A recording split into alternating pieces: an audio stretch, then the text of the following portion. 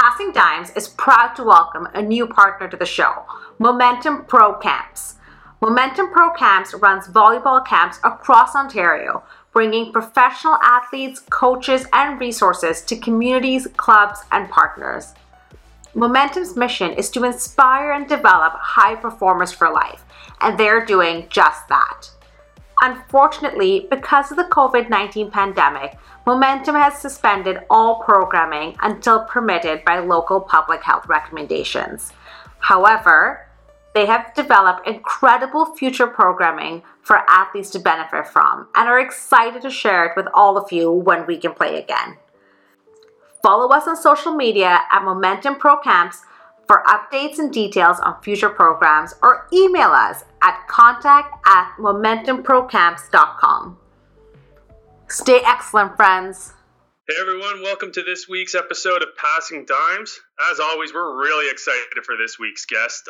I'm your host for this interim weekly interview, and that's because we're interviewing the founder of Passing Dimes. We have Josh Nicol here.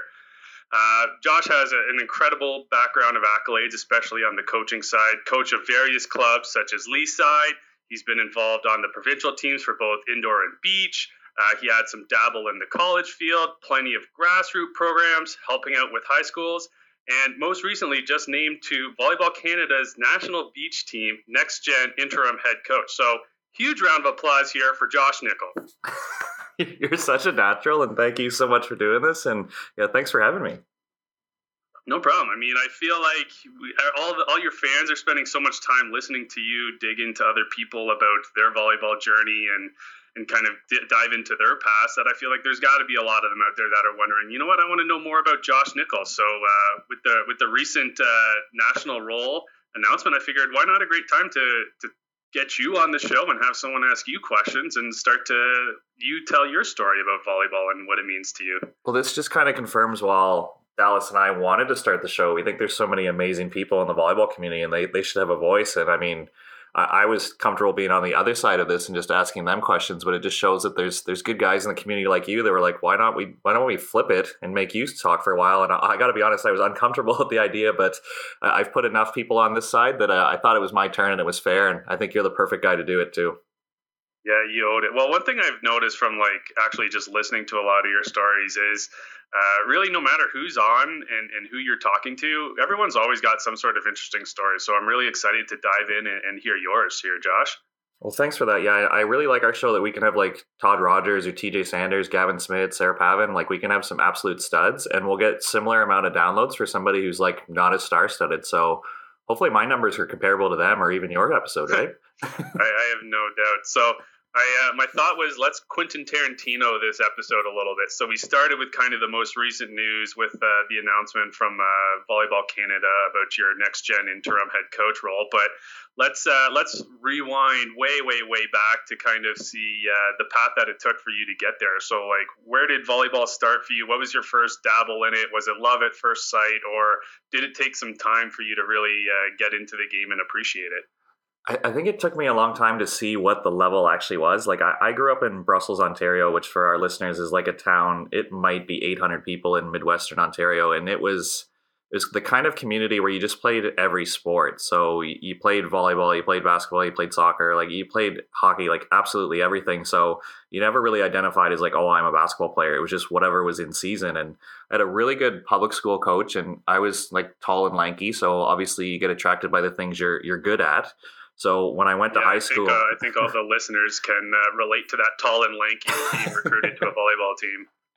So public school volleyball was fun. And then when you get to high school, like you want to play, and obviously high school is more organized, more athletic. And I had an awesome coach, Mr. Klassen at Effie Medill, and he decided when he was going to coach the junior boys team, he wasn't going to cut anybody, which was good because I was probably the 16th player on a 12-man roster. Like I was definitely like a body in the gym, but because we had some vets, like some older guys that were really good guys, and the coach was a good guy, like I fell in love with volleyball. And I'm sure like most people, as your skills improve and how you start to understand some of the tactics in volleyball, because you can't watch it on TV, you can't like have a Don Cherry breaking it down for you. Like once I started to understand the game and I got like better at it, I fell in love. I really love our sport. I think it's it's so fun, it's so dynamic, it's so tactical that like it was more appealing to me than a lot of the other sports I grew up playing.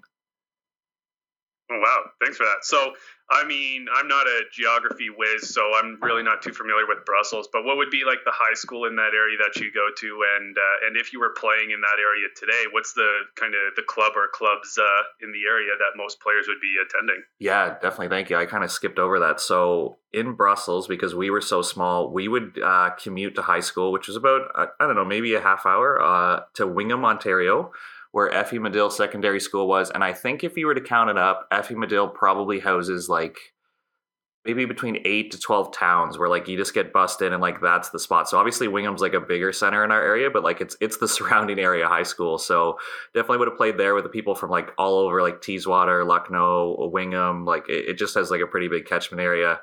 And then the club team, I actually went to Goderich and played for the Huron Tsunami. And listeners of the show, friends of the show will recognize Chris Lawson. He was actually a high school coach. I feel like that was his area. Yeah, definitely. So he was the starter of the Huron Tsunami because Goderich had a really competitive high school program when he was there, and because again, a small community, the catchment area. So I played for the Huron Tsunami, and I was looking into this before the show. There was 3 guys from my high school, 4 guys from Goderich, 3 guys commuted from Chesley. There was 1 guy from like Kincardine. So it wasn't like, I don't know, you're a London guy and you play with just London guys. This was like 4 or 5 communities coming together to make one team of like 10 or 11 guys. Yeah, one of those areas where everyone commutes. That's interesting. And with that, did you find like there was any high school rivalries bleeding over onto the club team, or? Obviously, like in your league, you have some rivalries. So like, I don't know if I ever beat Goderich, to be honest, but it was nice to be on the club team because it was just one of those things where you hated playing against them and you kind of build up these rivalries in your mind. But as soon as you're on the same team, it's like, oh, they're actually really good guys and I'm going to be friends with them. Like it's kind of an interesting dynamic that way. And then for us being small town guys, it was always fun to go to like bigger tournaments and you play against like the teams that you've heard of, right? So if we were ever at a tournament in like Oak Ridge or Saunders was there, or Chatham Kent, like schools that you like heard of the mystique, or I remember the first time I played against Graydon Ainsworth, like just kind of seeing what guys who took volleyball serious and were definitely going to play at like the university or maybe the national team level. That was always kind of like a thrill as a small town guy to see like how far the gap was and how good some people are at our sport. Yeah, thanks for sharing that. And who are your coaches with that Huron Tsunami? Did you ever get any early exposure with Chris Lawson, or who were kind of the big names that just kind of grew your love of this sport? I think that was kind of the cool thing that maybe influenced my career a little bit is Chris Lawson was like the technical director and he would pop in every once in a while. And obviously all the players knew Chris was good. So if he said something, like you were going to do it. But at the same time, the head coach was my head coach at high school, Audrey Boss. And she's kind of well known at Madawaska and she's done some regional programs and stuff. But that's how like my club team started, was she was working with Region 3. And one of the Goderich guys was just talking at lunch being like, oh, I wish I could play club volleyball. We don't have enough guys. And she's like, oh, like I can get some guys. Like Medill has a couple guys and I'll talk to her friend Barry Mutry in Chesley and they have guys. Like our club team came together not because the athletes were driving it, but we had some really cool coaches who networked a little bit for us. So Audrey was definitely a big influence in getting club volleyball because there was just nothing in Wingham or that area. And as an athlete, I didn't even know what club volleyball was until she asked me if I was interested in playing. Yeah, definitely. I think a lot of our coaches out there can attest to the recruiting that goes into coaching as well. So was this, Audrey, did you have her your entire club career, or did you kind of bounce across a few different coaches as you were growing up through the OVA system? So I really only played 1 year of club because in that era, I think there wasn't like the in-between ages groups. Like there wasn't 15 and 17. So I played 18U. And then didn't play again next year. A lot of our guys cycled out, so I didn't play, but I still practice with a different team. I don't know if you know who Scott Coulthard is. He's a great guy. He played at Nipissing from that area where he played a year. So I got to be like a practice player on that squad, but I was too old to play for them. But yeah, I only got 1 year of OVA club experience and loved it. But that was really the only thing. And then I started getting into coaching right around that time as well, where I wasn't one of these lucky guys who played club from like 14 to 18. I only got one shot at it. Oh, wow. That's and I guess it was just such a good experience. It must have stuck with you. So, as I'm sure you know, this show and all the listeners love a good name drop here. So was there any big names on those club or high school teams that you played with that that you want to shout out for the volleyball community out here? That's what's so funny is a bunch of really cool guys, but I don't think a lot of them had goals to play at the post-secondary level. Like our setter was really good, Brian Connor. He played at Niagara College. I think our best player, I doubt he's even listening, was Craig Jones. And the funny thing was he was so focused on his education and where he wanted to go that like schools were approaching him. And I thought it was like the coolest thing to see like Brenda Willis or some other coaches at like a club tournament. And like he would get attention and be like, oh no, like I'm just going to focus on my studies. And I was so like envious of this because I was like, if I had the opportunity, I would have went anywhere to play post-secondary volleyball. And to see a guy who didn't want to, I was like, why are you doing that? But I guess that pops up in our sport time to time. It's just guys are thinking the next step and it's not going to be worth it, or they want more of a college or university experience. So yeah, like nobody on our club team I think would really be like a next level player. We were good. Like I think we took a third. Well, good. We won bronze at tier 2 provincials one year in 18U. But I mean, yeah, we didn't have anybody who really went on to play at the next level. Wow, awesome. So thanks for sharing that. And then you mentioned pretty much immediately after your 18U club season, you started to dabble into the coaching. So what was your first kind of coaching exposure you started to have? So I always found coaching pretty funny. Like I was the kid who didn't have a babysitter because my dad coached sports. So instead of like being at home with a babysitter, like I would go hang out at an arena and just not get in trouble, or be at a ballpark and just not get in trouble, right? Because he's obviously busy coaching a squad. So you kind of just like hang out and go to the playground or do whatever, but like you would never try to be a distraction or anything. So I always had like a good relationship with sport. And then it kind of clicked with me that I loved volleyball. I loved other sports. Like I was playing lacrosse at a decent level. I played like 3 sports every year at high school. So I kind of identified as being an athlete, but I knew I wasn't going to go to a level that I thought I should as an athlete, like, or that I wanted to be a part of. So I got into coaching pretty young. Like I think I got my level 1 coaching certification when I was in grade 12 even. Like I started the pathway of like, I want to coach. What do I need to do? Like, I'm not a former player at a high level. So what do I need to do? So I went like the education route a little bit. And then I think I did what some people do in their high school. Like I volunteered to be an assistant coach with the junior girls team in their season, which was like a time management nightmare because I still had my basketball team and that commitments during our season, but I helped out with their team. And then when I went to Durham College and I didn't make the squad, and I mean, rightfully so, I thought I should have made it, but I didn't. Being in Oshawa, I just sent a random email to Gerald and Rita at DRBC, and I got to coach club volleyball that year. It was kind of a cool setup. 12U was just starting. So there was like 3 or 4 coaches in the gym, and we would coach this pack of like 30 kids, and we would divide them into 3 teams and go to tournaments. So it was kind of a cool opportunity where I was learning how to coach, and I wasn't the head coach, but because we had so many kids in the gym, you had like opportunities to lead drills and do other stuff. So I'd say that was probably the first opportunity, is just being this random college guy in a gym with a pack of kids and trying to coach that way. No way.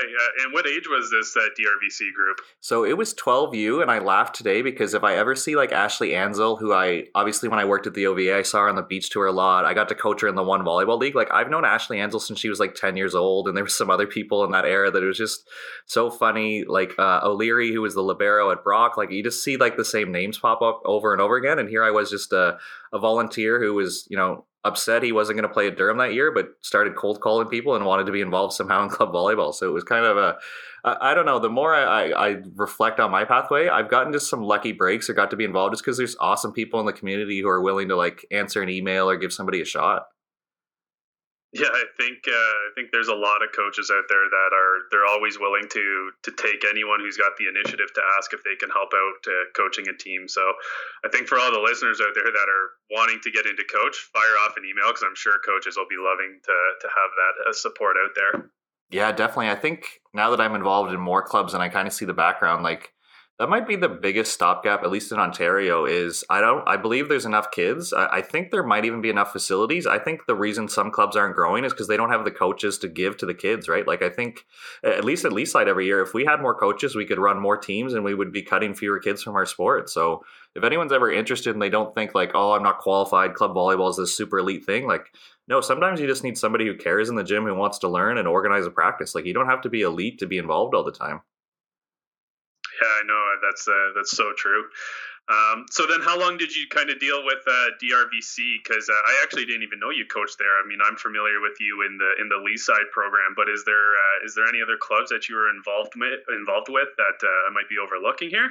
Trying to think. So yeah, it would have been DRVC when I was at college in Oshawa. And then when I first moved to Toronto, I coached at Interclub. They don't really exist anymore. If you trace back the history, I think Interclub actually would get credit for sparking Phoenix and Galaxy. Yeah, that was like Mark Riley's club, right? Yeah. So I worked for Mark Riley. Like, that was so funny. When I knew I wanted to work in sport, like, I was taking communication arts and with like a focus on advertising. But near the end of my degree, I don't know. I wasn't having this ethical dilemma, but I thought advertising was a little sneaky sometimes, where you're trying to like almost create a fault and then, oh, magically we have a product to sell to you. So I was kind of like, I could do this, but it's like not that appealing, where I started to shift more into the sports world. And then I again, cold called Mike Sleen, who was in Pickering, which is in the Oshawa area. And he had just opened a facility called Solstice Sport. They had 4 outdoor beach courts. And I did my college internship with Mike Sleen. And then I got a job with Mark Riley because they were business partners. So that's how I moved to Toronto and started working in volleyball. And I think if you trace it back, after college, I've never had a job outside of volleyball, which is kind of exciting and sad all at the same time. It's funny because I actually say I don't think I've ever gotten a job my entire career that wasn't because of volleyball in some way. So you're not the only one in that boat, that's for sure. Awesome. So a lot of information there. So you had some time with the Solstice Sport, you had some time with Interclub. And then was this when you started to transition to into the beach world, or was it still predominantly indoor at this point? Yeah, like when I was 16, my parents moved to Kincardine, and that was kind of my first exposure to beach volleyball, where we knew what it was in Brussels and Wingham, but like we didn't know how it should be played. So going to a town like Kincardine, which has a pretty strong cottage community, so people who just move up for the summer, and they've got some awesome courts there and some great people in the community, like Doug Holtby and some other people in the community. Like, when they take the ice out at the arena in Kincardine, the junior C team fills it with sand, and they run the most fun tournament you've ever been to. And it's not twos because they don't want to change the line. So it's either you play 4-on-4 or 6-on-6. And it's just cool to see like a small town hockey arena filled with sand and everybody passionate about beach volleyball. So I took my high school buddies and we played one year and it was awesome. But then you start meeting other guys and then you learn to like go to the beach and hack around. So I kind of knew what beach volleyball was, but then after working with Sleener and Mark Riley, guys who have played and represented Canada, like again, the same idea I had going from like high school to club and beyond is there's just another level when you're around people who just understand the game so high. So it was fun working with kids, and again, just like learning about a new sport, because I think the skills are similar between beach and indoor, but from a tactical and just an environmental standpoint, it's so different. So it was just kind of fun to be involved in volleyball still, but kind of like still learning and progressing something. So I'd say that was my first experience at high performance beach, and I could see what it was. That's awesome. And then those are two great guys. I mean, Mike and Mark Riley. Anyone who spends time around them, they'll quickly let you fall in love with beach with no time there. So that's awesome. So and then what was kind of the next journey? So you're spending time with the Solstice Club and Interclub, and then what was the next step for you? When did you kind of realize like, hey, you know what, I want to keep going. I want to start to dabble into higher and higher levels and see how far I can take this.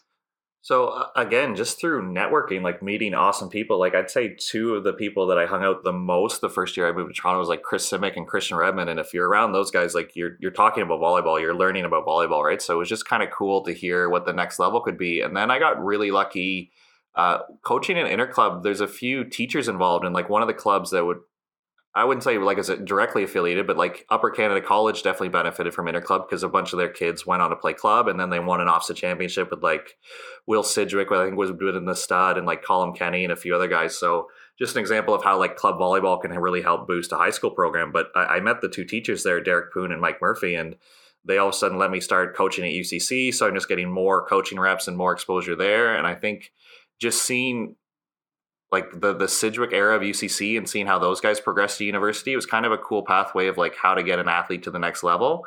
And then combining that with seeing with like Redmond and Simic like to have fun, but at the end of the day, they were still professionals at that time. So seeing what it takes to be a professional athlete and stuff. So it was kind of dabbling in that experience a little bit.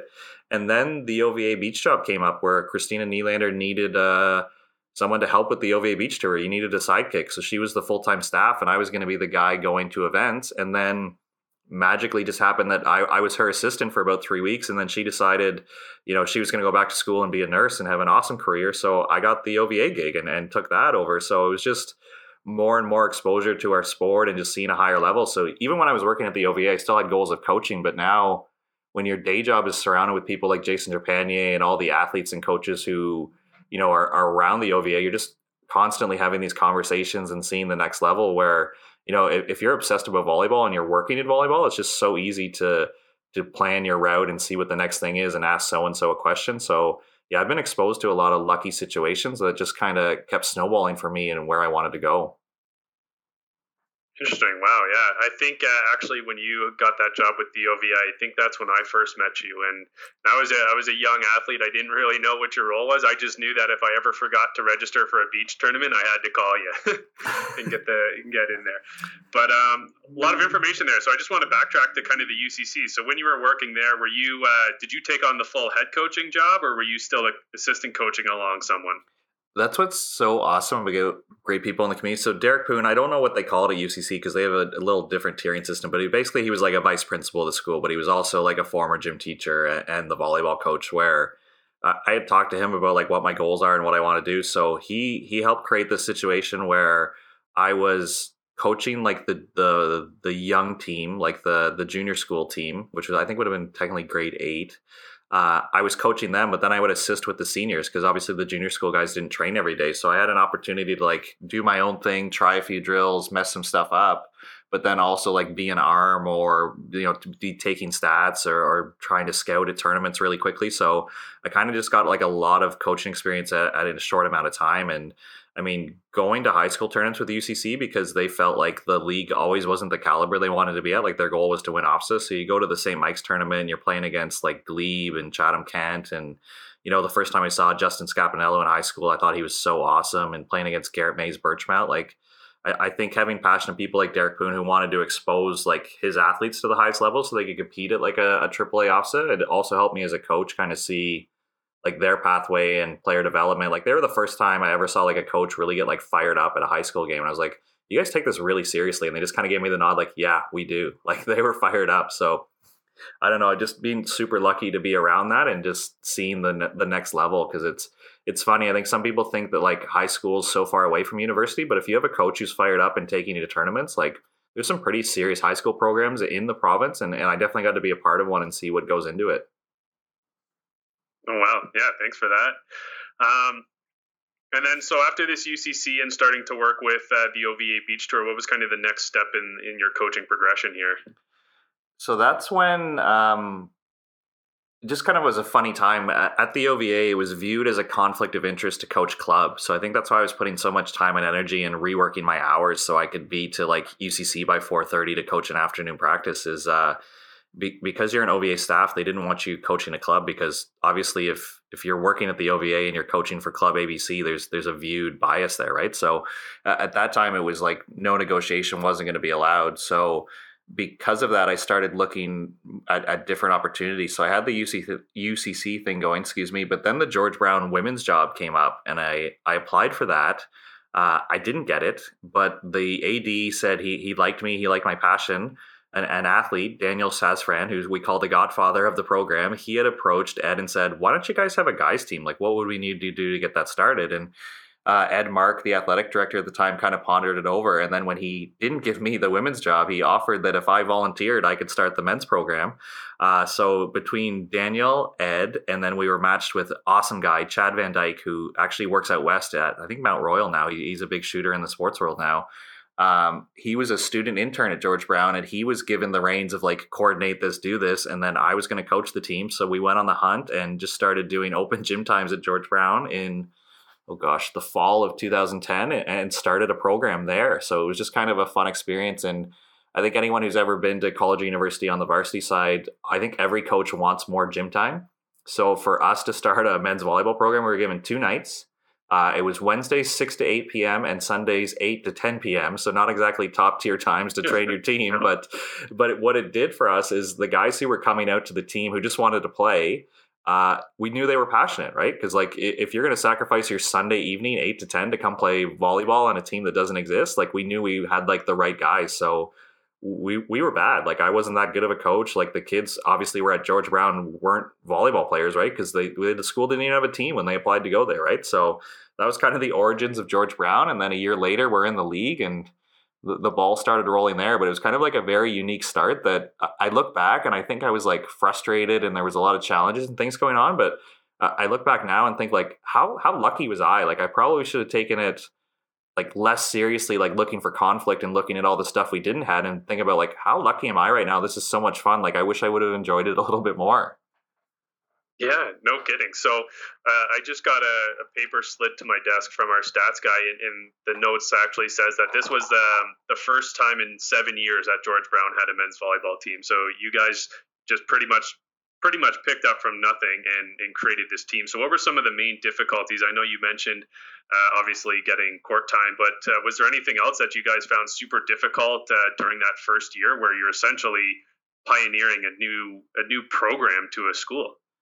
Yeah, I think getting players was tough. And like we actually had enough that we finally had to say, like, we got to make a squad here. Because we were doing it at the drop in and we wanted to be super inclusive. But just with George Brown's facilities at the time, like the one gym we had on Wednesday evenings, there was just only one court. Like the math didn't make sense. We couldn't set up 2 courts. So obviously if you've got 35 guys in the gym, that's not a volleyball practice. And that's certainly not a college varsity practice where there's just too much standing around or you're not taking advantage of the net because everybody's doing different pepper variations or stuff, right? So we finally made a squad. And then because we had limited gym time and no budget, thanks to some really just fired up guys who wanted to play volleyball, they decided that they would buy their own jerseys. So we bought jerseys, and then through my network of being around UCC, so I knew some club coaches and high school coaches.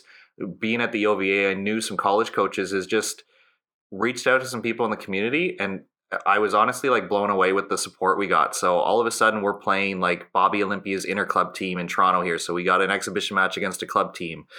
We played against UCC's high school team once. I don't even remember how, but we got into the Fleming tournament. So after the holiday break, they have a tournament in January. And I don't know if somebody canceled or maybe they just invited us because they're super nice. But we got into a college tournament and we thought that was like the Super Bowl. We thought that was the coolest thing ever. We had jerseys. We're going to this tournament. We're going to play against other colleges. And then from playing at the Fleming tournament, which we actually won a couple games. That was huge for us. Like we didn't know what to expect. We didn't know what the level was.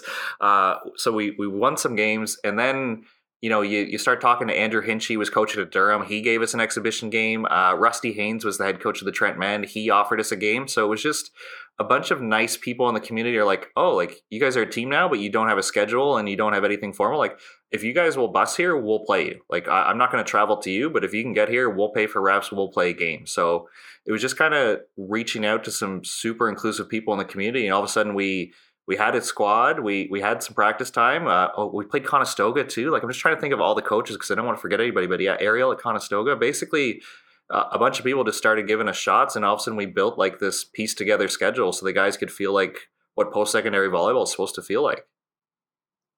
Oh wow, I didn't even realize. So like just confirming that first year, you guys were not in like an official OCAA league play, right? You were kind of mishmashing and setting up all these exhibition games and tournaments. That's what I'm understanding from this. Yeah, well, it was absolute bush league from the beginning. So I think in August, I remember being in Ashbridges Bay, and I get the call, and I'm thinking like, oh, did I get the women's gig? And it's Ed, and he's telling me I didn't, and I was like, okay, like fine, I'm 23 or 24 years old and pissed off. Meanwhile, I have no qualifications to be coaching a OCAA team. But anyways, but then he's like, yeah, we like your passion. We think like you're the guy who can help us rebuild a men's program. He's like, there's no budget. And I was like, what is no budget? And he's like, you would volunteer and there'd be no budget. Like there's no money. Like we couldn't even host an exhibition game because we couldn't afford a ref. Like that's how bad it was. Right. So, oh, wow. But yeah, like, and then it just snowballed with having like Chad as a student intern, but he got the green light to feel like he was like an athletic director of a program or a sport coordinator. So he took it super serious.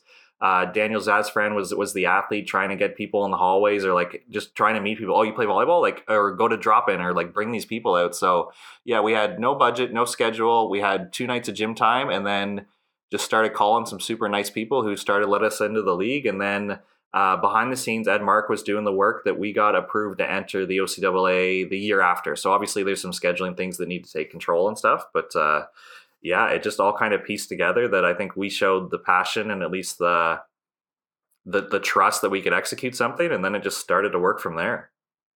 Wow, what an incredible journey. And then so I was actually looking it up, and I believe that next year you guys go from not even being an OCAA to now all of a sudden making playoffs in technically your first year of OCAA season play. Is that accurate? No, actually, sorry. The one more. So it took 2 years to really get it going. So our first year, and this was what's so funny is I'm working at the OVA. I think I've put in my time. Like I'm identifying that like I'm a serious coach. We put together this team, and we win a match at the Fleming tournament. Like we're a college team, and we can beat an 18U boys club team if they're not like very good. Like we could beat like a tier 2 club team, but we probably couldn't beat a team. But we put together. Now we're in the league, and we knew we were going to be in the league. So I had a couple recruits. We had a couple guys. Like the team in our first year was actually pretty good. And I think one of the worst things that could happen to us is we go to the Cambrian tournament and we just catch fire and we win this tournament. And there's probably 8 teams there. And we're thinking like, yes, like no expansion team. Like we belong, like we've arrived. We're here. And the first semester we went 3-7 and we won our last 2 games before the break. So at one point we were 1-7. Here I am, this OVA guy thinking like, I know volleyball. I'm going to take this league by storm. And like, we couldn't stop a nosebleed. Like it was so bad at some times. Like I remember one hilarious story. Anyone who knows Robert Chung, just salt of the earth, nicest guy, like takes volleyball super seriously. The only time I've ever seen him laugh is we're getting thumped by Loyalist. And it's got to be like 20-7 at this point. And I look over and Robert's laughing. And so is our whole bench. And I was like, guys, what's so funny? Like, we're getting embarrassed. We're about to get swept, and we haven't even got, like, the double digits yet. And Robert starts going, oh, I just told Richard to do this. And he looks over and says, I know. And then Robert starts laughing. He's like, he knows. He doesn't know. He doesn't know. So basically, Robert's trying to get this kid feedback, and he brushes him off. And instead of Robert lighting him up like he normally would, he just starts laughing. Like, this kid has no idea what he's doing. But anyways, We go on a run. Like, we're getting better. Like I said, we won our last 2 games before the break. And then in the second half, I think we came out of the gates and we were like 5-0 and all of a sudden in the playoff hunt. And we needed to beat... The problem was we didn't beat a team who was like in the top 3. So we started off 5-0 and again thought we were really awesome and pushing for this playoff hunt. But then we lost to Loyalist, who had a good team that year, and lost to Durham. And that kind of squashed our mathematical hopes. But it did give the guys a little bit of belief that we started off as like this 1-7 team who couldn't do anything, who could barely play. And I think we ended up 8-12. And yeah, we either lost a tiebreaker to get in the playoffs or we lost by 1 match. Like I think that we were that close. So it was kind of just cool to kind of confirm that we were getting better. And at least it started to look like volleyball. But yeah, that first semester, any athlete who's ever got injured and had struggled with like their identity, I was feeling that as a coach because I thought I identified as a really good coach and we were terrible. And like it just kind of, it's such a lonely feeling to be like, oh, I thought I was good at this, and the proof's in the pudding. I am not. But it was good that we surely got it together. And then year 2 was awesome, and beyond that was really good. So, but yeah, it was not. We didn't come crashing out of the gates and take over by any means. Friend of the show, Jeff Miller, started an amazing golf brand called Club Jason. Designed with quality in mind, Jason sets no limits on comfort, feel, and appeal. They are devoted to growing the game of golf and creating opportunities for those who could benefit greatly from a little extra support. 10% of all sales will go to a Club Jason scholarship for a female golfer. An additional 10% of all sales will go towards junior golf programs in Ontario. Club Jason wanted to pass on some savings to you, official friend of the show. Use promo code DIMES, that's DIMES, at checkout to receive 15% off your order. Jason also offers free shipping in North America on any order over $99.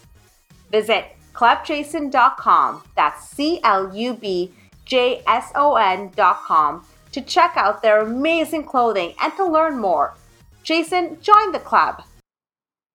Yeah, well, I can imagine it's not something that can be a quick build, especially in a league like the OCAA, where you've got just schools that seem to be constantly producing top recruits and attracting some of the top talent in Ontario, like your Mohawks, your Fanshawe, and your Humbers. So it must be tough to just try to compete with those teams that are already so well established and just the name themselves are drawing some of the top talent. Yeah, definitely. And especially with George Brown, because we're starting a program from scratch, right? So even though we get into the league in my second year there's technically no budget. Like the OCAA has done a really good job about like athlete assistance, and if you get on the honor roll, you get a little bit more money and you do some other things. But competing with Humber's budget, I mean, I walk through the halls of Humber and I start to feel a sense of pride because their athletic center is like so professional. Like the kids are on posters, like there's jerseys hanging everywhere. Like that is a top tier athletic department. So if you're recruiting a kid from the GTA and it's coming down to George Brown versus Humber at that time, like it was Humber 100 times out of 100. Like they were good.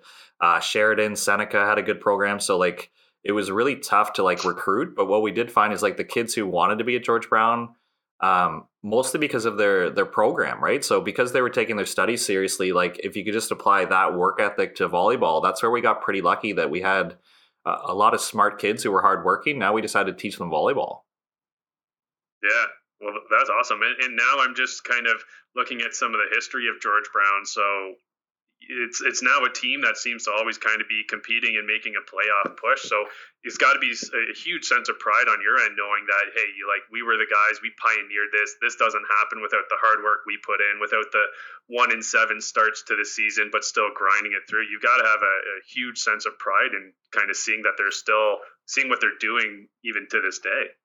Yeah, I kind of try to walk the line there where I don't want to take credit for something, but I do look back at George Brown and it was a lot of fun. And like I said, I wish I would have enjoyed it more when I was there, because when I left, I chose, I think I was pretty burnt out and I was picking fights with the admin that didn't need to happen about like, one year we had an academic All-Canadian and like the form didn't get submitted. I'm like, this kid could have had an award and a banquet and been celebrated, but you guys forgot the form? Like, how does that happen? Or one year at the Niagara tournament, our hotel wasn't booked. So as a struggling guy trying to be a professional coach, I'm putting on 2 nights of hotel for a college team on my credit card. Like that wasn't a good feeling. So there was just little things happening like off the court that started to really annoy me. But no, when I chose to step away, I thought the team was well established. And then Garrett May calls me out of nowhere, who's a good friend. And he's like, I'm thinking about applying. Like, tell me about the job. I was like, dude, it would be awesome if he took over. Because even when you leave a program like that, like, you don't want your ego to say like, oh, I built this and it's going to crumble when I'm not there. It's like, no, I put in a lot of work to this and I want to see it do well. And now even with Garrett stepping aside, some men and women who have applied for the job have reached out to me just to ask a couple questions. And I think whoever they hire for the next coach is going to do a great job too. So it's kind of just reached this point where good people want to be a part of it. The program's in a good place where, yeah, I definitely don't want to take credit for something I haven't done because I haven't been around in the last 5 or 6 years here. But at the same time, it does feel nice to kind of establish the foundation and see what other people can do with it. Yeah, that's awesome. Well, I'm sure there's a lot of people that owe their thanks to a young boy taking a risk on a new team with a new school. So after George Brown, what was the next step in the career then?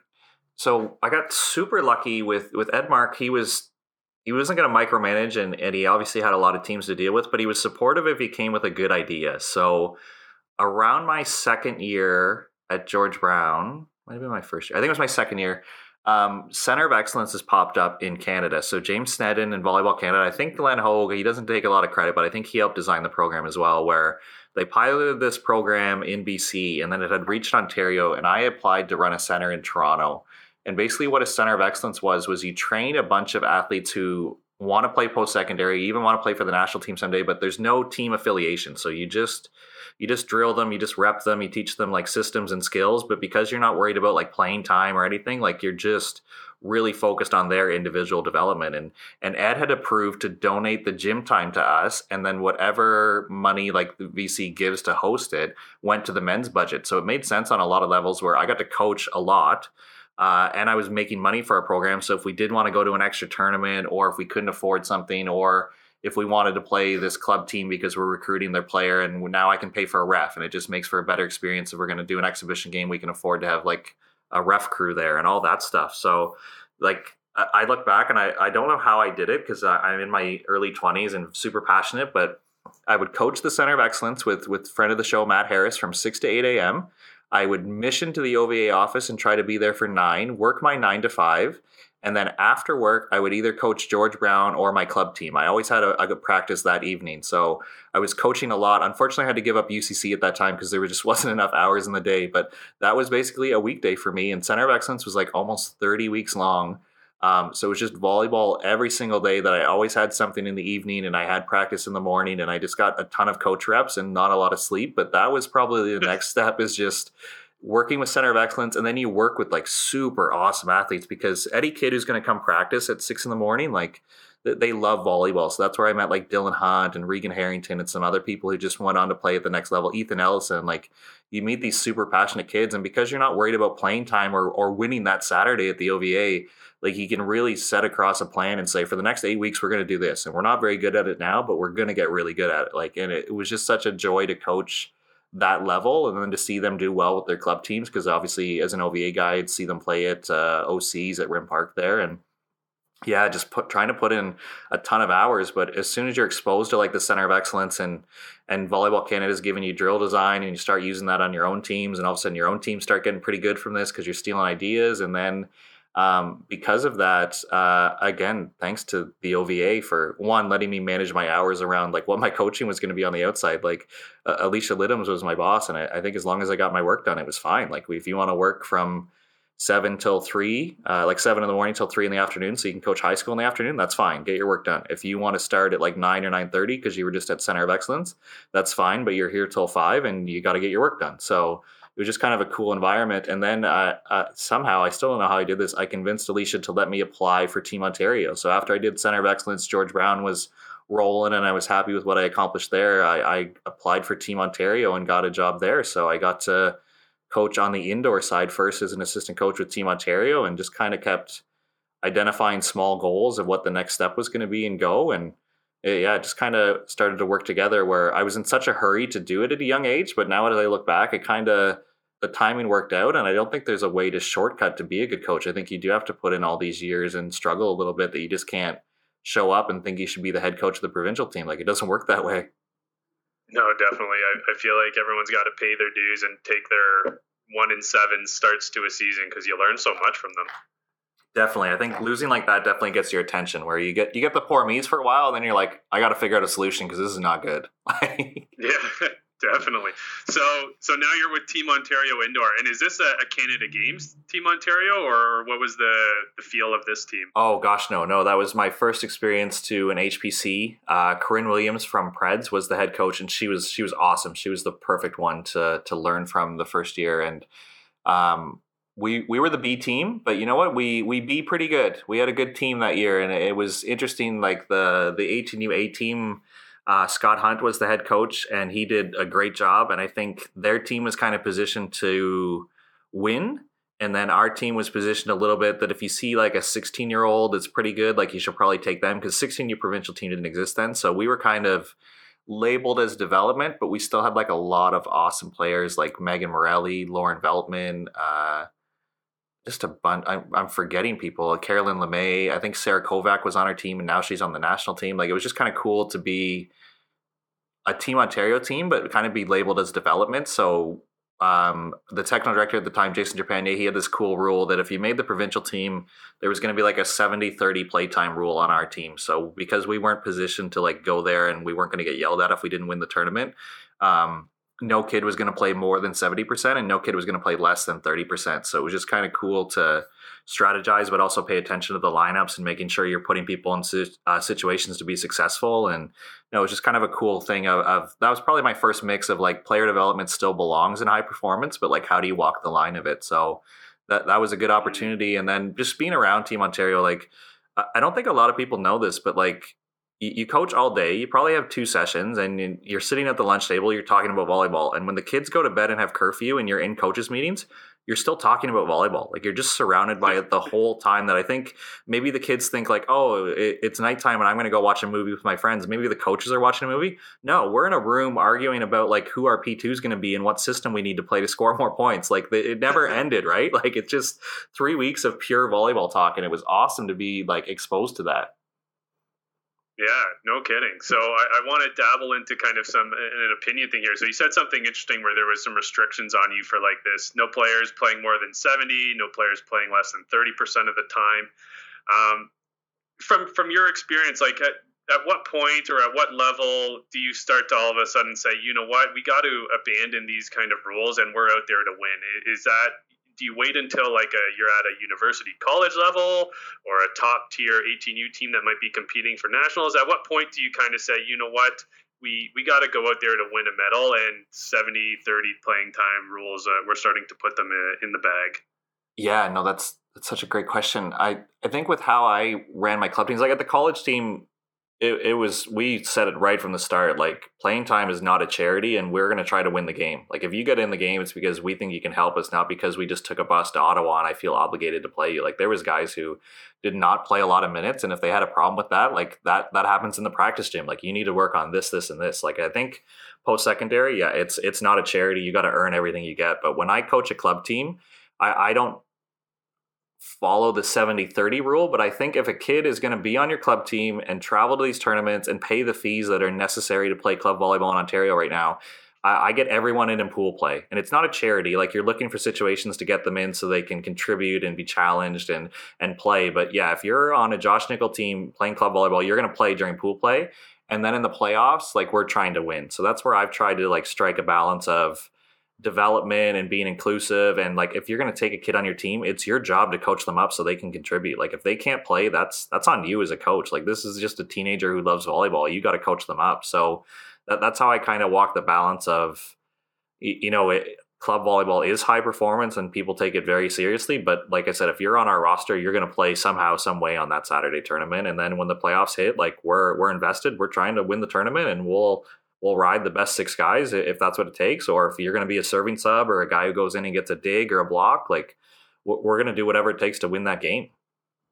Yeah, thanks for sharing that insight, because I can guarantee you, I know even myself as a coach, that's always a constant battle you have in your mind of, do I just go out there and play the stars and roll all 6 players the entire time, or do I got to get everyone in? So thanks for sharing your kind of insight on that. Because I think for me and my relationship to sport, because I played so many sports growing up, like I've been on teams where I've been like the guy, and don't get me wrong, it's a great feeling and you feel awesome and you want to go to practice every day.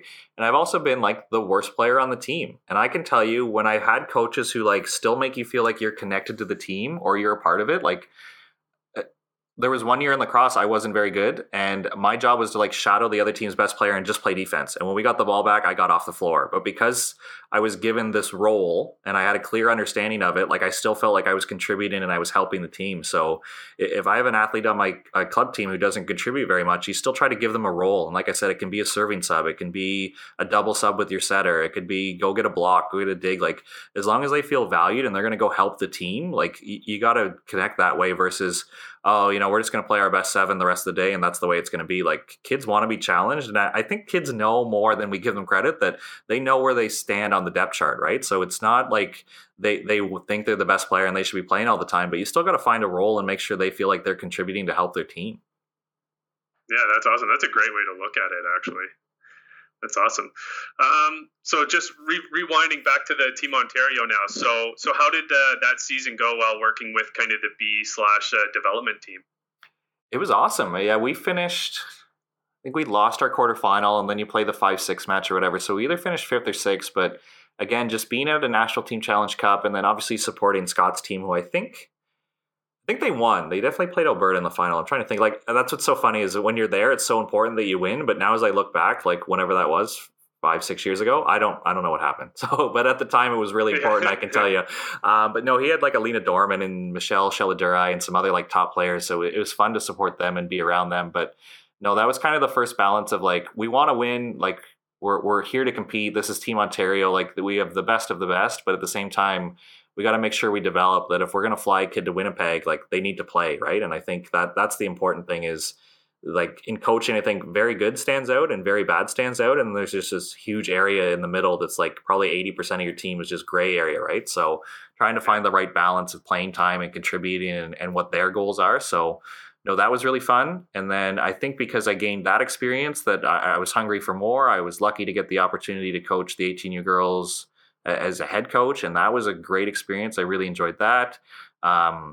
Had Timo experience on the beach, which again was just another great experience. That I think when I was younger and I started coaching, that I thought Team Ontario was like this elite thing and it was like credibility. And if you were going to coach it, you were like the best of the best. But when I got there, I was actually surprised how much learning is still going on and how much ideas are still being shared. And that's something I really appreciate, that even though you're a Team Ontario head coach, it doesn't mean you've made it. It doesn't mean you can't say, I don't know. It doesn't mean you can't call up Dustin Reed and be like, I'm thinking about doing this system, but it's not working. Like, how long should this take? Like, you're never done in this role as a coach, I think. And for whatever reason, when I started coaching, you look at like Phil Jackson and those guys and be like, oh, they must have it all figured out. But coaching never gets old to me. You're always figuring it out. You're always making mistakes, and it is never going to be perfect. And like I said, you're never done, right? You're always working for more. And I think that's why I've so obsessed with it, actually.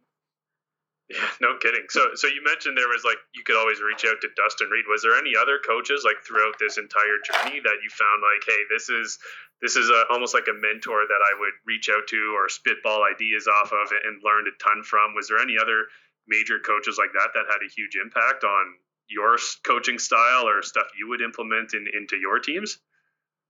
Man, that's such a good question. And I don't think I've ever told anybody this story because it's actually a little embarrassing. But that's the whole point of Passing Dimes. For sure. To share those stories. No, when I started coaching, so when I really took coaching seriously, so I would have still been at Durham College. And the internet isn't what it is now. Like, you couldn't live stream a university match. You couldn't do this stuff. So I'm still like going through the internet and trying to find stuff and obviously paying attention to the national team. But if I got to a point where I couldn't figure something out, like, because I was studying communication arts and advertising, a big part of that program is like sales. So you got to be comfortable cold calling and being told no and being rejected, where I took the art of the cold call and I would email people that I didn't even know. Like, I could probably search through my inbox. I emailed Brenda Willis before I even knew who she was. And I'd be like, hey, I was at this coaching symposium. I heard you talk about this. Can you answer this question for me? Or I would email the Seneca coach, Jason Cliff, and be like, hey, you guys triple blocked at the Durham tournament. And I noticed like your left side does this footwork. Like, how do you teach that? How do you do that in practice?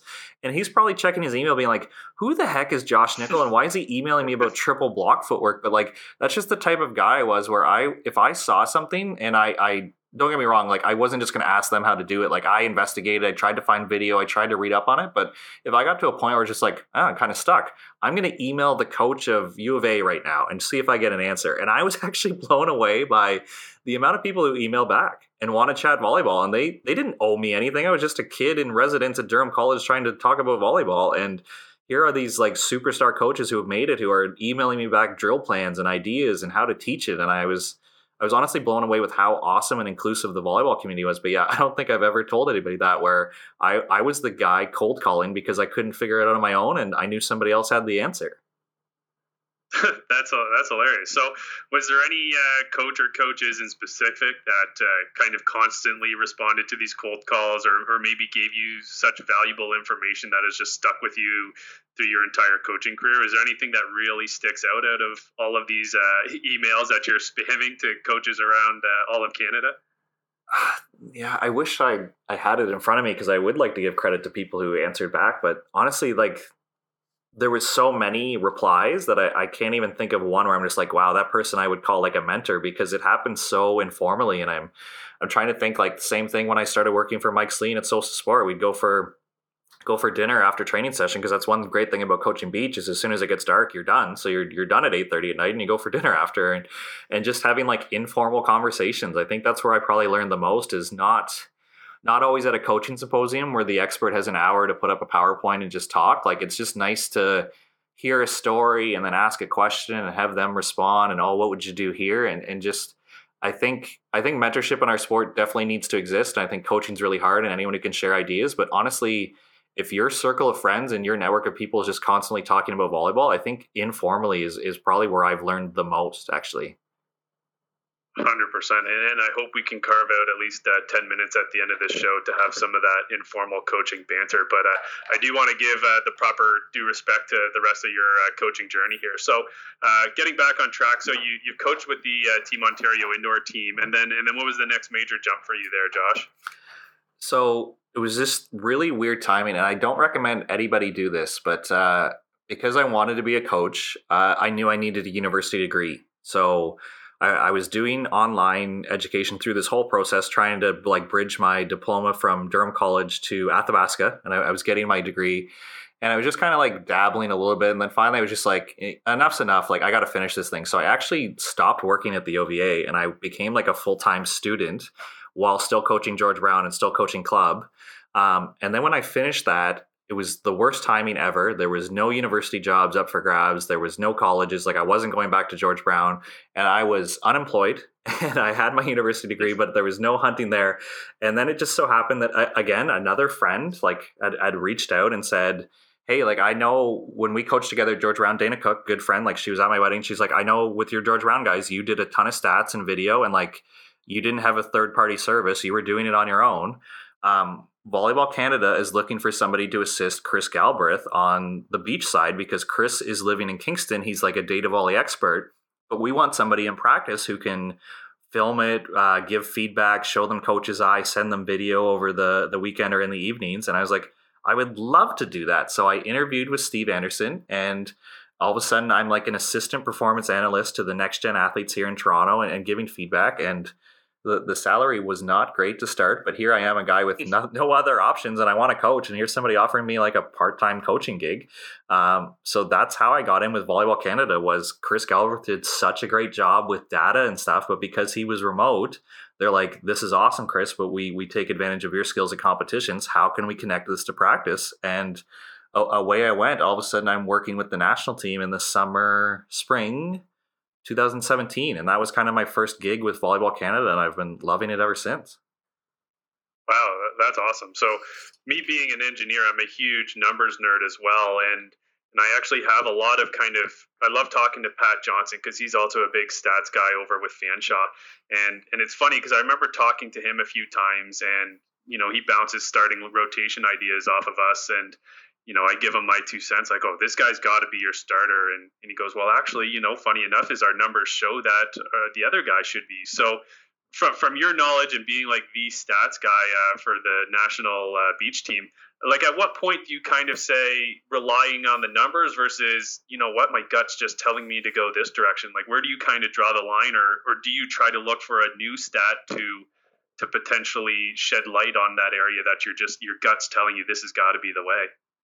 Yeah, that's such a great question. I'm glad we got you to do this because you're definitely doing a great job, and thanks again for doing this. I think sport and science will always fight over that, and the reason I bring it up is I'm a big baseball fan, and I think Tampa Bay screwed the pooch this year when they took Snell out of the game because the numbers said, after this pitch count, his performance goes down. It's like, you're in the World Series, your horse is rolling right now. Like, don't listen to the numbers, like listen to your gut and go for it. So there's always going to be those conversations, but I think what's fun about beach is what I really enjoy this part of coaching. I love indoor, but I love beach too, is playing time is not a factor. Like, you play with your partner. So when I was doing stats and stuff with the national team, it was all about our performance. So just a law in volleyball, right? The team with the higher attack efficiency has a better chance of winning. Is it a guarantee that if you win that stat, you're going to win the game? No, but it is something that like we value. So that's how I would try to apply stats to practice, is we would say, we value attack efficiency. Okay, so what does that look like? What's a direct cause of that? Okay, well, you need to pass in system. Okay, what's in system? So we're going to deliberately pass to this spot, and we're going to either run like a push set or an up and down set or a back set. So we're like training these things. And then you start getting into like, if this, then that statement. So we know attack efficiency, the biggest thing that will lower it is like getting blocked or making an error, right? So we're looking for the blocker here. If they're lined up here, you can chip or you can baby line or you can hit your cutty. Like, what are some situations? So it was kind of reverse engineering in a way where we had these stats established and like a winning style of play, but then the challenge becomes, how do I train this? Like, if we want to be the best attack efficiency team, what does that look like on Tuesday morning's practice? And I think that's where numbers can really help practice, but at the same time, we're playing a physical sport with humans who are making decisions. Like, again, being a huge baseball fan, my Yankees got eliminated this year to a walk-off home run for a guy who doesn't hit sliders very well, and we threw him a slider and he decked it. So even though the numbers say that he's not very good at this, well, every once in a while, like, no number is going to be absolute, right? And then because I was a communication arts student, like trying to learn more and more about the math and what you engineer guys think about, I heard Nate Go, he's the USA indoor scout, and he's their guru, and Nathan Jansen. And the smartest thing they've ever said that I really enjoyed about their presentation is, we want the stats to tell a story. We don't want the athlete thinking about distribution. So just a small example would be, like with the USA men right now, they have a system that's like pretty flexible. Like, each role can do like 3 or 4 things, and then they just do that when they play a team. So when they played Canada at the time, he's like, I didn't want our players thinking that Gavin Smith was going to get 60% of the volume when he's in the front row. It was when Gavin's in the front row, this is our blocking scheme. And like as an athlete, I think I could really relate to that system where don't tell me about the numbers. Tell me how we're going to stop this guy in front of me. So even though the coaches knew the numbers and Nate knew the numbers, it was as simple as we're going to trap right because that's where Gavin is and that's going to be our blocking system. And I thought that was so smart where it's the perfect balance of this is a data-driven decision, but to the player, we're giving them the physical response. What's the decision? What's the physical response? What's your job right now? Not, 60% of the time he's going to hit cross court. Who cares? How are we going to stop him, right? Is the balance. And I think that's where sport and science will always go back and forth. But at the end of the day, we're playing a physical job. And I think the athlete needs to feel physical and athletic to do the job. Yeah, wow, that's great insight. But I think it's been really cool with volleyball because the stats have just, even over the last 10 years, they've evolved so much. Like, I think, when I first started, the stat was pretty much kill, error, continue. And now just the level of depth that it goes into is incredible. It's really cool to see it develop.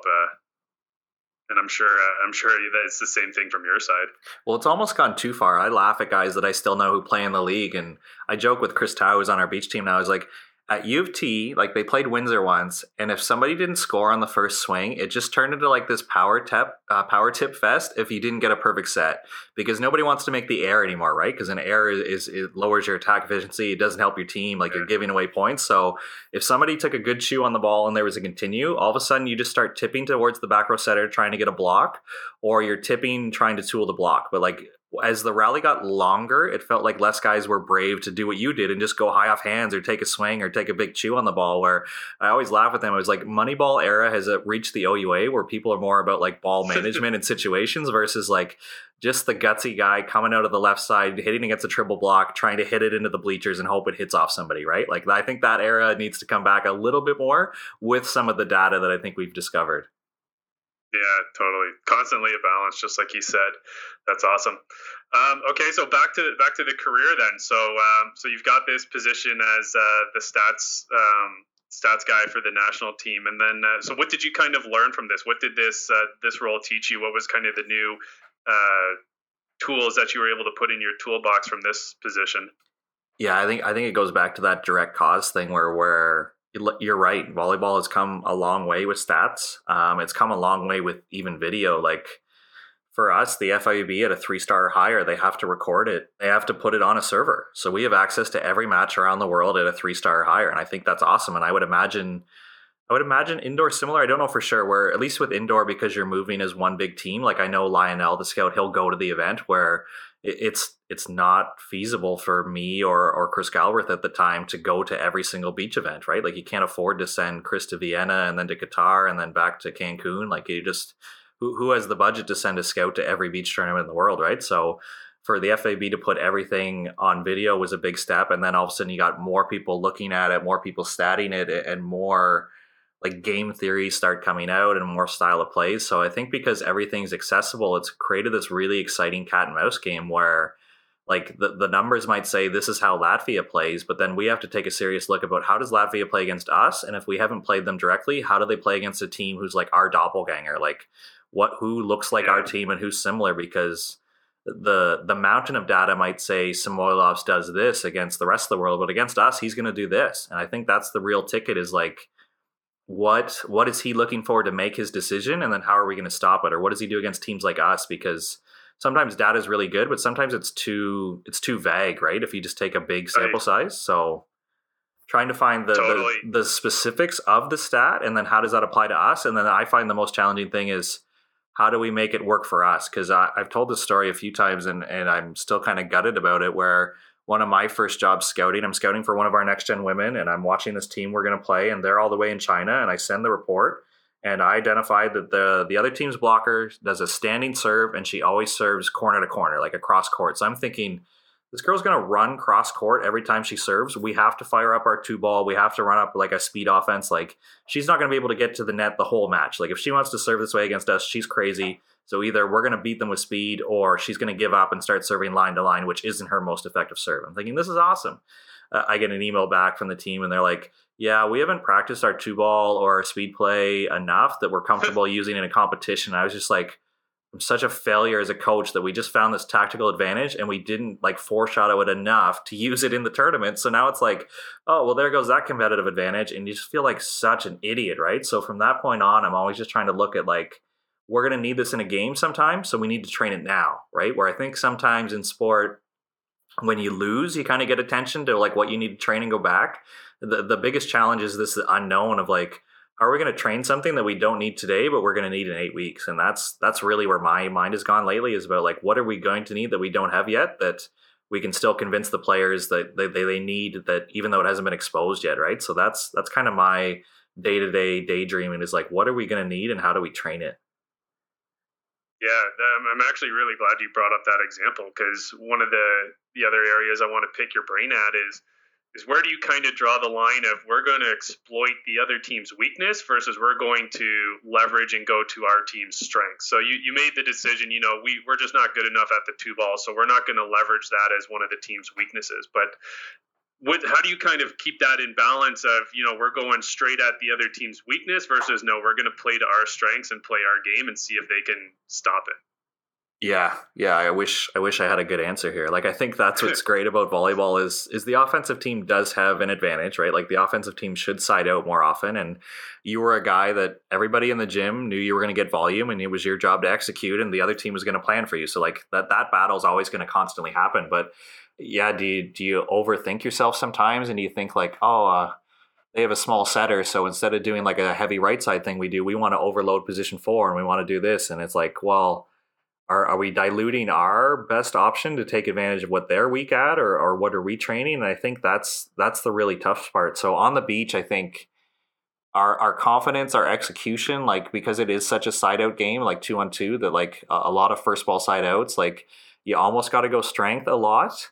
But I think you'd be ignoring information you have that it could be worth 2 or 3 points, like all this data we have, right? So I don't have a perfect balance, but I think I want our players to be confident and execute and play their style of game, but also be able to stop the other team. So yeah, does that mean we go to our 3rd or 4th shot because that's what they can't stop? Well, I don't know. We have teams who I don't know if they can win a World Tour match with their 4th shot, right? So where is that balance? That's such a good point. And as I'm rambling here, I don't have the answer yet. Or like, what, you're a coach, you're a former player. Like, what do you think? Where is the balance of like, I don't know, we're an NFL team and we like to run the ball, but we're playing against the best run defense in the league. Like, what do? Do you go strength on strength, or does one side concede? Like, I don't know.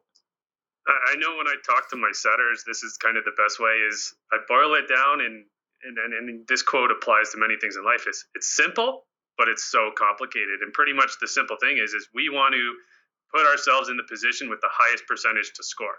Oh, great. Super easy. But now, does that mean our strength is giving us that highest percentage, like maybe 81% side out?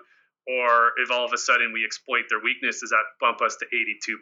And, I think that's where the expert coaches are able to kind of put the data away and really use their gut, and the top players and the top teams are able to kind of be confident in those, because it is really almost splitting hairs at that point. And it's like you said, it's a constant balancing act. Well, I think it was a loaded question, but I just wanted to spark that discussion. No, it's definitely a good discussion. I think just discussing it's going to help me give the answer. Hopefully the listeners' wheels are spinning too. But I just had a similar conversation when we had Nathan Jansen on the show, and I was like, as a beach scout, sometimes I would struggle that, this player from this country struggles over their left shoulder.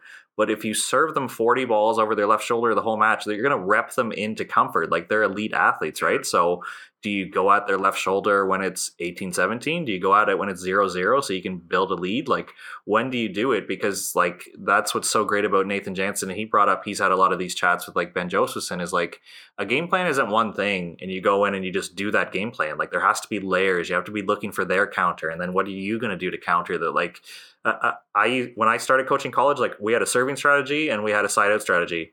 We didn't have 4 layers to it. And now I look back and be like, I didn't really prepare our teams, because like the other team's going to counter. You're playing against smart people over there too who are going to figure it out. Like, as Nathan mentioned, if you only have one plan, you're basically teaching the other team how to beat you, because you're just going to wrap them into what you want to do. So I think that's really an art of coaching that I definitely didn't know when I was younger. It's like, okay, we've done all this pre-scouting, we've done this, like, we know they're not very good at this. But if they figure it out, what do we do next? And I didn't always have that play. And it's so obvious, but it's not obvious at the time to me. Yeah, and I think you can't underestimate confidence. Like, I know when I was starting at Western as a left side, I was a serving target, but if the first 3 balls I got, I made perfect passes, I was fine for the rest of the game. But they just kept coming. So you're absolutely right. If you rep someone into, they're clean and they're smooth, you got to have plan B, C, and D ready to pull out of your pocket. See, I always found that the art of it too. Just another quick story. I hope he doesn't mind me telling this story, but being on the beach crew, we were really lucky to have an awesome crew, but they were players. Like, it was guys like Michael Denton and Oscar Cahu and Josh Taylor, like guys who played at the post-secondary level. So when we're in the beach tent and there's no work to be done because it's the first match of the morning and you've got everything set up, we're talking about volleyball. And Michael Denton told a story when he was libero at U of T against Waterloo. They served him the first 2 sets of the match, and he passed lights out, and they were up 2-0. And in the third set, they kept going at him, and he honestly remembers his self-talk being like, why are they still doing this? This is dumb. I'm passing so well. And then he shanked a ball. And then he shanked another one. And all of a sudden he's in the tank, and he was just rolling, thinking like, you've grooved me into like confidence, and now I can't pass a ball, and now I'm in the tank and I'm so rattled. So it's such a fine line of like, if Waterloo would have got off him, they probably would have lost the game. But because they stuck to it, they ended up folding him up and risking his confidence. And I think I'll never forget that, because that's like the art of coaching. It's like, okay, like we're charting and he's passing and he's killing us. Do we go off? Do we come back? Like, even thanks to this show, having Jason Lockhead on the show, Phil and Nick's coach in the US, Phil and Nick have a rule that they're never going to serve somebody the whole match. Like, even if you're playing Mole and Sorum and Mole's viewed as this untouchable guy, like one of 3 or 4 balls are going to go to him, because we don't feel anybody's untouchable and we don't want to rep somebody into rhythm. And I thought that was such a smart rule by one of the best teams in the world, that doesn't matter who's across the net, we're going to try both, and maybe he's not on that day. Yeah, no, that's a great insight and very valuable information. Thanks for sharing, Josh. So just being cognizant of time, and I want to get to your current role. So you're working as the beach stats guy for the national team, and then what was the next big jump for you? So I think the big jump would be Steve Anderson moves on. Like, I think he did a great job establishing the program. Like, he tells a funny story, and if anyone has him on social media, that when he talked about like, when's the last time you got off a flight and you were going to win the tournament, and like he was almost laughed out of the room, right? Like, that's the identity of Canadian beach volleyball, where people are going to tournaments and they don't have thoughts of winning. They have thoughts of like competing or maybe getting out of the qualifier, and to see where the program is now is definitely a huge thanks to what he's been able to establish. And obviously a lot of players and coaches deserve credit too. But with Steve moving on, I get bumped up into the interim role. And I think it's one of those things where, again, when I'm younger, I think when I had goals of being a national team coach, don't get me wrong, but it was indoor. I didn't even really know what beach was when I started coaching. But as soon as I got the beach bug, I loved it. And this was a goal of mine. But for some reason, when I was younger, I thought, when you get this opportunity, you're going to feel ready. And I didn't feel that way, to be honest. Like, hopefully a lot of the players aren't listening right now. But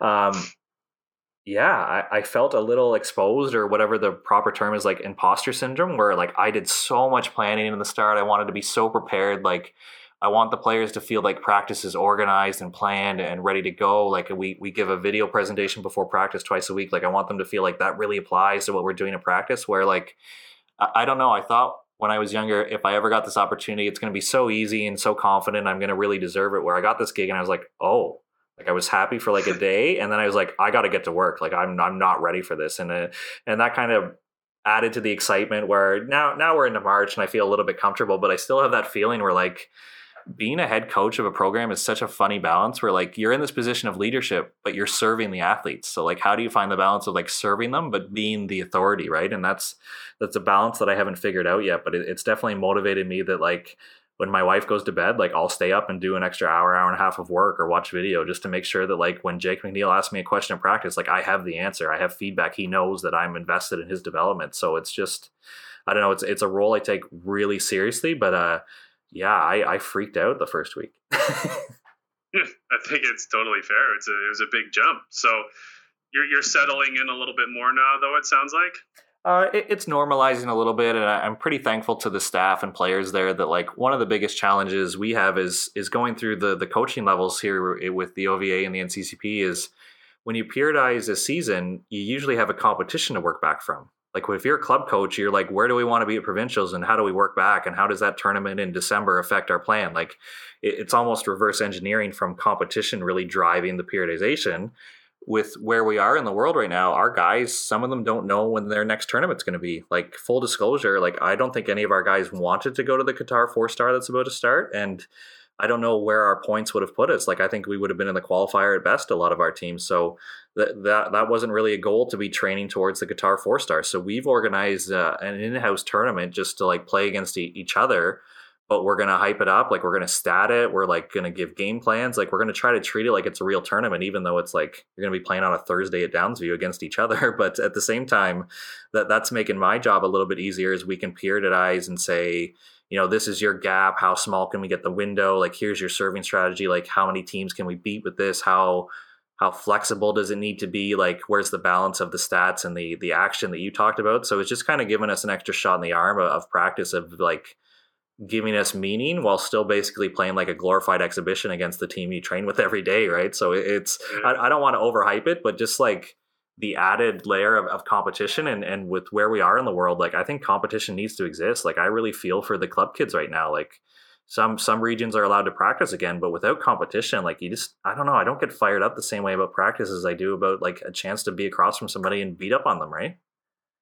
Yeah, there's something to be said about a win and a loss of being on the line for sure. So this tournament, is it going to be streamed at all, or can anyone watch? Like, let's hype it a little bit. I mean, that's a good question. I don't know enough about streaming, to be honest, like to figure it out. I don't know if the internet's strong enough there. If we just do like, I don't know, when the AVP qualifier was going on, a couple players snuck on their phones and did it on Instagram Live, and I appreciate that because I got a chance to watch the games. But yeah, leave that with me. I might figure that out because you're right. I think people would be fired up, even though it's just Canada versus Canada and it's going to be Jake and Will versus Alex and Liam. Like people want to watch that. If I wasn't with the national team, I would want to watch that game, right? So how do we figure it out? But yeah, leave that with me. That's a good idea. I was so focused on training and making sure we're ready, but yeah, maybe this is something we could do for the community too.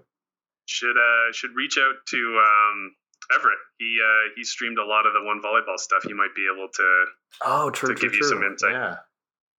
But yeah, like I mean, I'm sure you know it as well, right? The sports market and being able to watch volleyball in Canada, it's next to non-existent, right? And especially with COVID shutting down all the OUA and U Sports games, right? I'm sure there's definitely a market and some viewers out there that are itching to watch any kind of volleyball.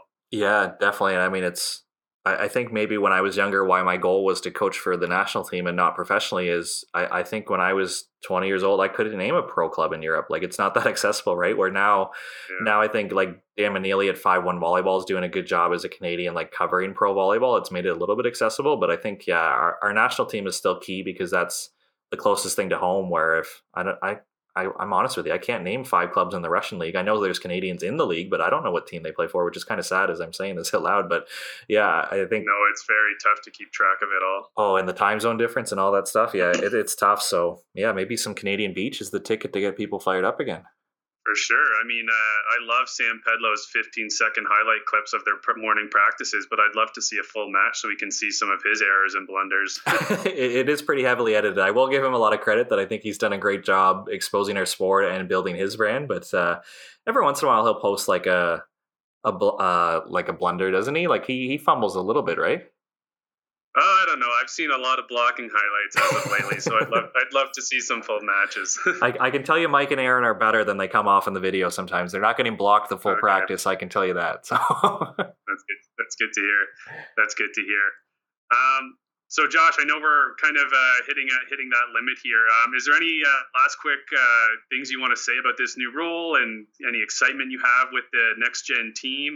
Because as I'm sure you're well aware, we've got to end the story or end the episode with a funny story or something volleyball's taken you. So before we get to that story, anything you're super excited about with the next gen role? Yeah. I think, well, again, thanks for doing this. I think the men's program is ready to take off. Like, I think we have a lot of good players who are super passionate. I think with me, trying to find the balance of basically a glorified art student who fell in love with numbers and video, like just trying to find the balance of like, this is what we can copycat. This is what the best teams in the world are doing. And then like, what's the art of coaching you up so you can still play your style and win. So I'm I'm absolutely just over the moon every day. I get to go to practice and work with these guys, and it's every day is not easy, but it's definitely exciting and fun, and just learning from, hearing myself speak about like my time at George Brown Club, Team Ontario, that when I'm in those moments, I'm always trying to take it like super serious, because I think that's what high performance is, where I've definitely made a note of like, have more fun this time, like have more conversations, like really invest in the athletes. Like we're a bunch of clowns. Like every Fridays we wear jerseys. It's Jersey Friday, and everybody, the rule is you can't wear your own jersey. So now guys have got like Miami Heat jerseys or this NBA jersey, or Jake and I found this company online called Bench Clearers, where they make hockey jerseys in cuts of basketball jerseys. So he's got like a Seattle Kraken like basketball jersey. It's like amazing, right? So it's just, I don't know, they're a fun group to be around. We take it really seriously, but we also have a lot of fun. And I think what I've learned over my career, I think that's what it's all about. Because even talking about Team Ontario 5 years ago, I don't even know who won the frickin' tournament, right? But I know the relationships I made. I know what practices felt like. I know like what I could contribute, what I learned. Like I think as I get a little bit older in my life and look back, and I don't want to over dramatize it, I think those are the moments you're going to remember. Like winning the Cambrian tournament at George Brown was fun, but I probably had just as much fun on a bus ride to Ottawa with the guys, right? So I think anyone who's coaching you thinks it's this big glamorous thing, it's always going to come back to the relationships, I think. Yeah, sports are meant to be fun. So probably the most important name drops of the episode is who are the athletes you're responsible for with this program then? So we have Mike Plantinga and Aaron Nussbaum, and they're good. They're really good. They're usually the team who trains with Sam and Sam, because Sam and Sam are a senior team in our program, but they train with the next gen team. So Mike and Aaron will go over there, and I'm excited for Mike and Aaron to hopefully have a chance to start their season, because there's a chance they could go to the Olympics. Like they're in the hunt if our country goes to a continental event. Like they're in the hunt, but we have a lot of other teams in the hunt as well. Like I work with Jake McNeil and his partner Will Hoey, and Alex Russell, who's been a great addition to our program, and Liam Kopp. Like I love all our guys. I love their energy. Sergey Garbowski's been around the program a lot. He's got a new partner, Chris Tao, who fans would recognize from U of A and U of T. Like they're great guys. And then we have Ivan Reka, who's just this ball of potential, and he's so good and he works so hard. And it's nice to have a Quebec guy on the team, and he plays with a partner outside the group, Simone Factor-Boutin, who I know you know very well. And we just have this great group of guys that I feel for them, because there's no competition, but you would never know it by the way they come to practice and the way they work hard, that they're not having the poor me's about like, what are we training for? We don't even have a tournament. Like they want to get better. They want to be coached up. Like it's a good thing going, and I'm glad I get to be a part of it. Yeah, that's awesome. I'm excited to see these Canadian folks make a big dent once the tournaments start rolling up and all this COVID stuff starts to get behind us. Yeah, and I'll be super fanning from here for sure, and taking more credit than I deserve, but it'll be fun to be a part of. Yeah, awesome. And hopefully there's a place where we can start to follow them or even watch this tournament. Hopefully we can get that sorted out. Yeah, I hope so. That's a good idea. Yeah. So, all right, Josh, let's, I'm sure you've got, after hearing hundreds of other people's stories or interesting places volleyball's taken them, let's hear the big one that you've got lined up for us. So I thought of a couple, and one's already been told on the episode. When we had MC LaPointe on the show, she called me out a little bit. The first time I went to China, I was learning data volley, but unfortunately Chris couldn't join us. So I would set up by the side court and practice data volley all day, and then go home and upload the files and upload the video. And like the time zone difference was a mess. But like if I had questions for Chris or whatever, try to shoot them off and hopefully have an answer when I wake up. And it was just miserable, and I'm eating McDonald's and it doesn't taste the same, but sometimes it does. Like depends what you order, it tastes the same, and it was just miserable. But anyways, MC LaPointe's episode covers me being pouty in China. But the one I thought of where a lot of guys have put themselves on the line and they've been the butt of the joke, and this is probably one of my more embarrassing moments that I'll share. So I'm the head coach at Team Ontario with the 18U girls program, and Melissa Bartlett has the other team. And working with Melissa was amazing. And one thing we did one night for team building was Brock University is where we were training. They have a beautiful campus, like a lot of wooded areas, a lot of parks. So she decides we're going to go to like this benched area in the middle of the woods, and she's a great storyteller. So she's telling ghost stories as like the sun's going down, it's getting dark and stuff. And in the middle of her story, behind where I'm sitting with the other coaches, there's 2 raccoons, and they're like fighting basically. And that's like a big distraction. Everybody stops the story and they go away or whatever. But as Melissa's getting back into the story, you hear them again, and there's more noises, and it sounds like they're getting closer and they're being aggressive. And at one point, it just sounds like they're like all behind us. So embarrassing as it is, I'm like at the front of the line. Like I'm out of there. I'm booking it up the stairs with a bunch of like this pack of 18-year girls as like the guys are laughing at us.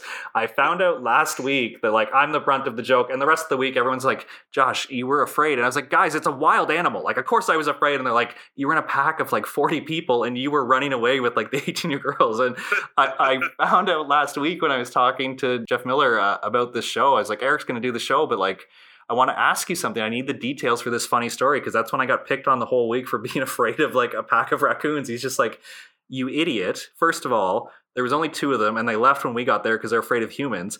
That was me and Richard Eddy making those noises. That's why they felt like they were behind you. Like I was sitting beside you making those noises. So here I am, like the most gullible guy ever, running away from raccoons who weren't even there in a pack of like teenage girls, where I should have been like the calm adult being like, guys, it's okay. Like, but between the combination of Melissa telling a great like ghost story and me being afraid of wild animals, that was I'm blushing now as I tell this story, as I'm just an absolute idiot running away from raccoons who weren't even there. But yeah, thanks to Jeff for letting me know that he was actually the one making the noises and I was in no harm whatsoever. But oh, that's a good one. Even better that he didn't tell you until years later.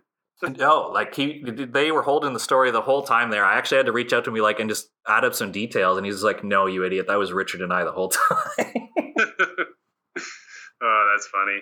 Well, this has been great, Josh. And I know I kind of mentioned this on my episode, but once again, I think it's awesome what you're doing with this program. And we talked about, the lack of sport coverage that volleyball gets in general in Canada, and this is just one step closer to putting it more mainstream, right? I don't think similar to your George Brown College, you got to start somewhere, and hopefully this is just a small stepping stone for volleyball in Canada to making it onto a bigger and better platform.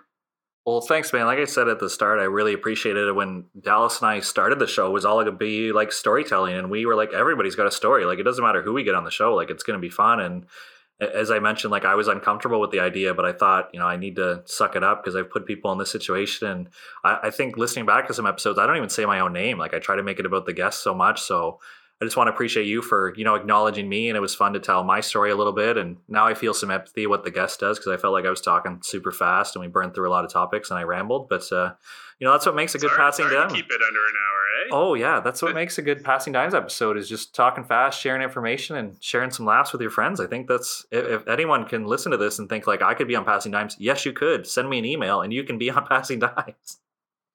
Perfect. There you go. And I look forward to listening to this one on my run next week, I guess.